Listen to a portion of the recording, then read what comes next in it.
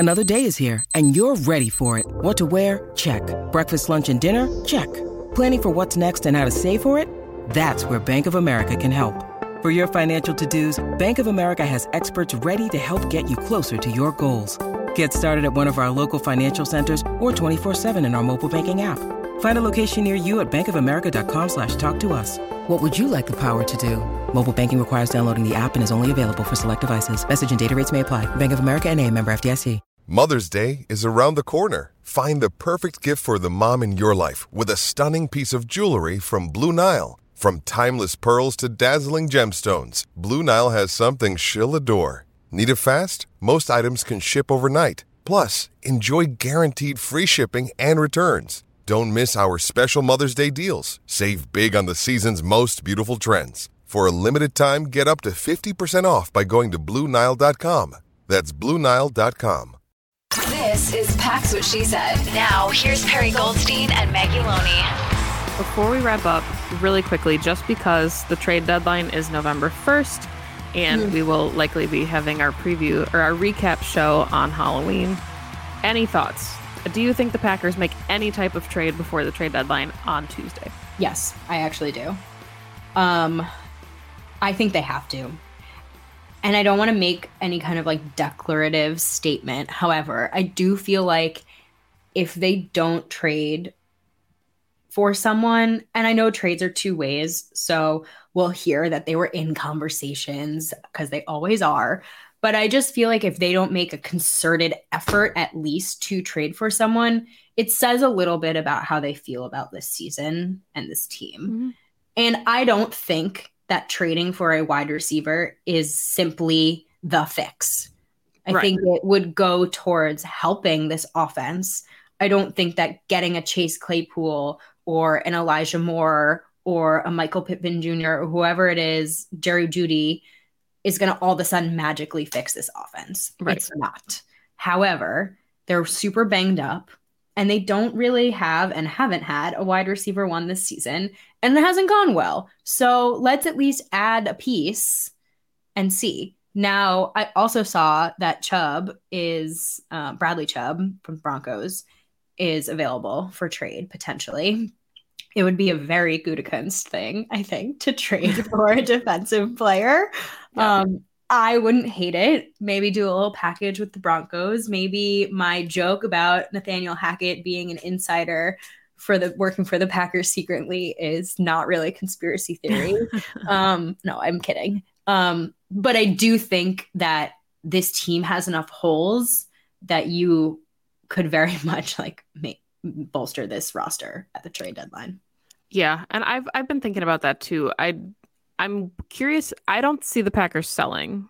I could see maybe including a player in a trade package, but I definitely don't think that this team feels like they need to blow anything up. I think the mindset of the front office and the coaching staff and the players in the locker room is still that they can contend. And I think that's why fans want to see so desperately a trade being made, whether it's, like you said, to bolster your front. Bradley Chubb would be a lot of fun in a rotation that we've talked about beyond Rashawn Gary and Preston Smith.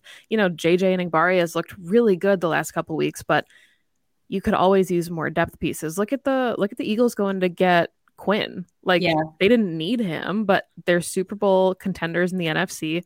And they strengthened a position of strength because that's what really good football teams do.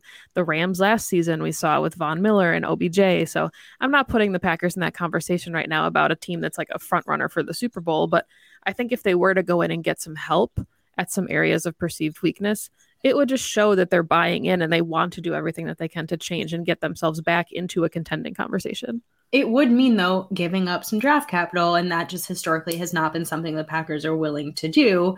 And like I said, if they feel like this is just, we simply need to start planning for the future and that's our priority, then they're not going to do anything at the trade deadline. But I think that's a mistake. I do too. And I think, we've, not to say like any of us know better than the front office, right? But we've seen them try it the same way for like 20 years. So just take a swing for the fences. And I think that's what was so frustrating for fans last season is, the Packers are always really close.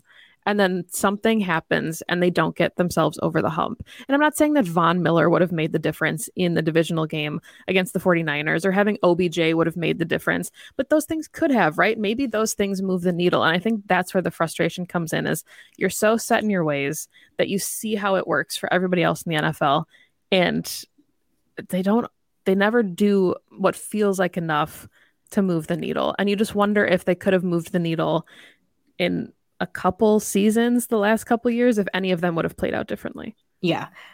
I think the trade for a wide receiver thing would have been like, quote unquote, the fix, if you will. And hindsight is 2020, and we never know, right? You cannot rewrite history. That's not the case this year. But again, I think there is nothing ever wrong with making your roster better and stronger. And if rumors are true and they're looking for a guy on their rookie deal, then that is a long-term investment for them. Like there's these like 2 rumors out there, right? That's that one, and then like going for AJ Green. And quite frankly, going for another like version of Sammy Watkins is not going to do anything for this team now, and it's not going to do anything for this team in the future. So if you're going to give up draft capital for a player, at least make it a young player who might stay with the organization for whatever regime change comes next, for whatever comes next in the next few years. Like that at least is a legitimate investment for this season and for the future, which is the Packers way. So the only thing I'd be upset about that they do at the trade deadline is if they're going and trading for a 34-year-old washed up wide receiver. No offense, AJ Green. And that's the thing, like Chase Claypool is a really good example of this, and it doesn't have to be him, but we talked about it going into the season. Like the Dobbs and the Watson picks were so important because your wide receiver room after this year is still a big question mark. Those could be wide receiver 1 and wide receiver 2 on your football team. Sammy Watkins likely done in Green Bay. Randall Cobb could end up retiring. Allen Lazard, free agent, will be able to sign wherever he wants, likely isn't coming back. And, even with the quarterback situation up in the air, regardless of who the quarterback is, if it's Rodgers, who's developed great chemistry and wants to come back, or if it's Jordan Love, taking over, having a guy like Claypool that would immediately come in and, stick around, I think that's the kind of stuff. That's a very Packers front office move. Yes. It probably won't be OBJ. It probably won't be DJ Moore. But it could be somebody that can develop on the roster for the next 3-4 years and be the face of the future. Exactly. And I think that's also enticing. Again, it takes 2 to tango. So it takes another team like the Broncos or the Colts or the Steelers, who I think could be in sell mode, right? Because they're also not having good seasons. But to say, yeah, let's go send one of our best wide receivers to go play with Aaron Rodgers. Like I can also see that a team would not want to do that, or make the Packers overpay, which the Packers won't do. But at the same time, like that is the move. That is like, I think simply the only move that makes sense for this team and the way that they operate. Well, that felt very like cathartic and productive at the end of it. That was a good way to wrap the show. So yeah. Let's do score predictions just because we kind of have to really quickly, and then we will wrap the show for this week. All right. I have the Packers losing to the Buffalo Bills 31-21. Okay. I was going to say 35-20. I hope it's not a 2-score loss, but considering that most of their losses have been, not most, I guess it was a 2-pointer to the Commanders. Like Jets game got out of hand quickly. I just don't want to see anything get too out of hand for them. But the Bills also are putting up a ton of points. Yeah. So they feel like they're definitely in the realm of at least 30-something.